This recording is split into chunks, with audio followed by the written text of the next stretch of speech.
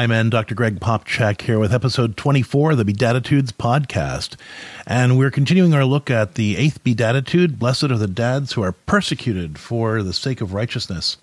But this week we're looking at righteousness and marriage. You know, how do we properly order our relationship with our spouse? You know, this Beatitude is all about the pushback that we get for making choices to put our marriage and family life first.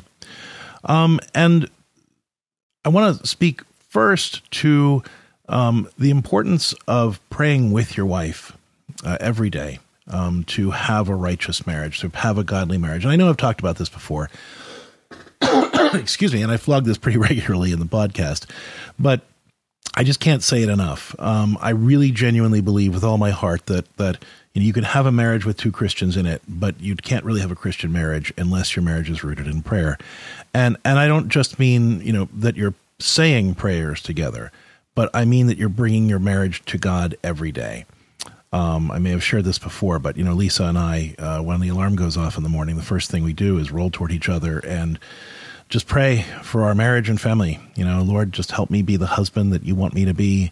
Help me to love my wife the way she deserves to be loved, and to show her how much I care about her and cherish her and treasure her.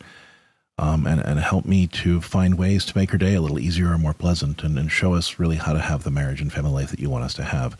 And then she'll offer a similar prayer for us as well, so that she would be the wife that God wants her to be.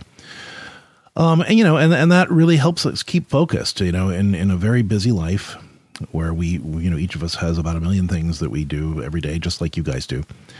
But it does help us remind each other of the importance of our marriage and of prioritizing that relationship and prioritizing the need to work for each other's good, even when we're busy and overwhelmed and even a little frustrated. So I can't underscore enough the need to ask God every day to bless your relationship and teach you how to love each other and how to have a truly righteous relationship. But this beatitude is really not so much about that as it really is about persecution, right? Blessed are the dads who are persecuted for the sake of righteousness. And so what I really want to focus on here relates to those times when your wife is actually pushing back against you having a faithful marriage or living your faith. I talk to a lot of men who get married and then perhaps have a conversion experience or a reversion experience, and they're very passionate about wanting to bring their spouse and their children to God, and they're playing catch up to some degree because the marriage didn't start that way. Or the family didn't start that way. And now they're midstream, and all of a sudden their spouse and their kids are pushing back, against dad who's become a religious nut, so to speak. And how do you deal with that? That's a particularly heartbreaking place to be. And so I just wanted to put this message out there for all the dads who are in that place where you are feeling persecuted by your wife for your attempts to live a more faithful life. And I want to offer some suggestions for how to deal with that gracefully. The first thing has to do with reframing the problem. We tend to frame that issue as a religious issue, as a problem related to religious differences. And the advice that we get then is, well, you just have to be patient because you can't force your religion down somebody else's throat. And of course, that's true as far as it goes. But the real problem in that situation, when religious issues become a dividing matter in marriage, it usually has more to do with respect than it does with religion. Because when you respect somebody, you work hard to try to find the truth and the goodness and the beauty in all the things that they find true, good, and beautiful. Right? So where you have a marriage with a couple who don't share a faith, but they do share mutual respect, what you find is the less faithful or less spiritual spouse really does their best to try to see what's good in all the things that are faithful, all the things that their mate wants to do. So for instance, their wife might not be comfortable leading prayer, but she would at least be willing to be quiet and respectful while her husband leads prayer and participate in it. She's at least there, and she bows her head and she's respectful of the space. She might not add a lot to it.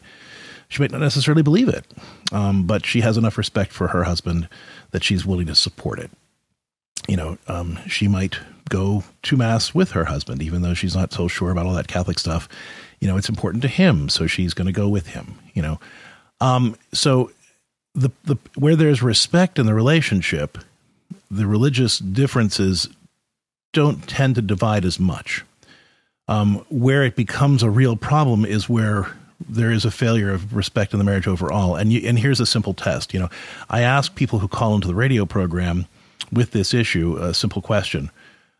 So let's take it off of religion for a minute and imagine that you and your wife have a difference of opinion about anything else other than religion. How does it usually end? Does it end with the two of you being able to identify what's good about each other's positions and creating a new solution that meets both of your needs? Or is it one where, you have a difference of opinion and you either have to give in, or just agree to disagree? And if it's the latter, that you resolve those differences by either giving in or agreeing to disagree, that's more likely a failure of respect in the relationship. Because again, what it's really showing here is that not just in religion, but in every other issue, you're not able to have what's good about your position or your ideas acknowledged. And so that's going to carry over to religion. And why religion becomes a problem in those marriages is because that's the one place where the faithful spouse is unwilling to give in, or they're unwilling to agree to disagree. It's just too important. And so their spouse, who's used to either winning all the interactions or, agreeing to stay out of each other's way, all of a sudden, gets hit with this demand that, no, you need to reckon with this. And they don't know how to do that. So where religion becomes a really divisive issue in relationship, it's mostly to do with a failure of basic respect throughout the relationship altogether. And so I want you to see, if that's what you're dealing with, I need you to see that as the issue instead of seeing this as a religion problem. It's more of a respect issue. And it's important to reframe that with your spouse, to say to your wife, look, I understand that you're not in the same place as I am spiritually. And I'm not interested in forcing my religion on you. Yes, of course, I would love for you to be in this with me. But I get it. You have your own journey. I'm fine with that. But what I'm not okay with is the fact that this is really highlighting the fact that you really struggle to respect me. And when I say respect, I don't mean do whatever I tell you to do. I mean, try to find the truth and the goodness and the beauty and the things that I find true, good, or beautiful. And it's not just about religion. Most of the things that we disagree on, I either have to give in or we agree to disagree. And this is one area where that's not going to work. And so I think that God is inviting us to learn to respect each other more. And I'm happy to learn what that means for me to you. But this is what it means to me, that you would be willing to work with me on this issue, especially around my faith, right? And then if you need to seek professional help, then you seek professional help, because when there's a failure of respect in the basic marriage, that's not an issue that's easy for you to work out on your own. For the simple reason that if your spouse is the one who doesn't respect you and, you need to get their permission basically to have a need acknowledged, then you coming to them and saying, I need you to respect me, they won't acknowledge it. So you need a third party to be able to step in and say, yeah, that really is an issue. And here's how you can begin to heal that. So if you find yourself in that situation, it's going to be important to seek some professional help. And if we can help you with, faithful means to address that, then don't hesitate to reach out to us at CatholicCounselors.com. But that's really the first step. If you're experiencing religious persecution from your wife, then that is most often not a religion problem, but a failure of respect. And it's important to really see that problem for what it is and get the appropriate level of help for that.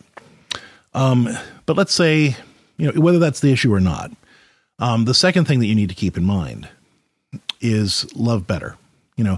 When we come into the faith, or we get, we have that reversion or conversion experience.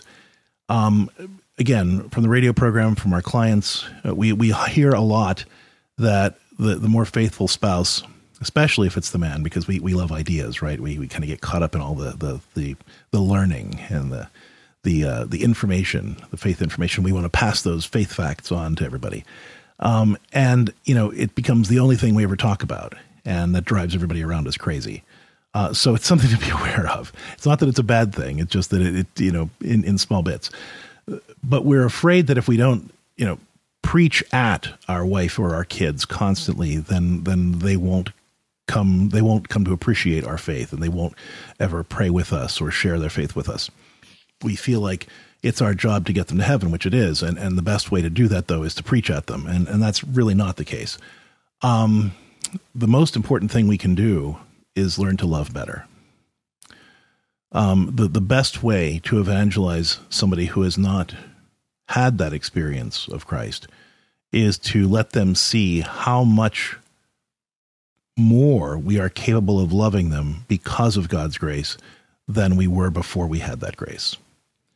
So I really encourage you, if you're in that position, to make a list of all the things that your wife has ever asked you to do, whether that was, to be willing to talk about this or to do it, whatever it is. It doesn't matter. I mean, assuming that these are not things that are, morally impermissible or demeaning in some way, but to make a list of all the things your wife has ever asked of you and start doing them.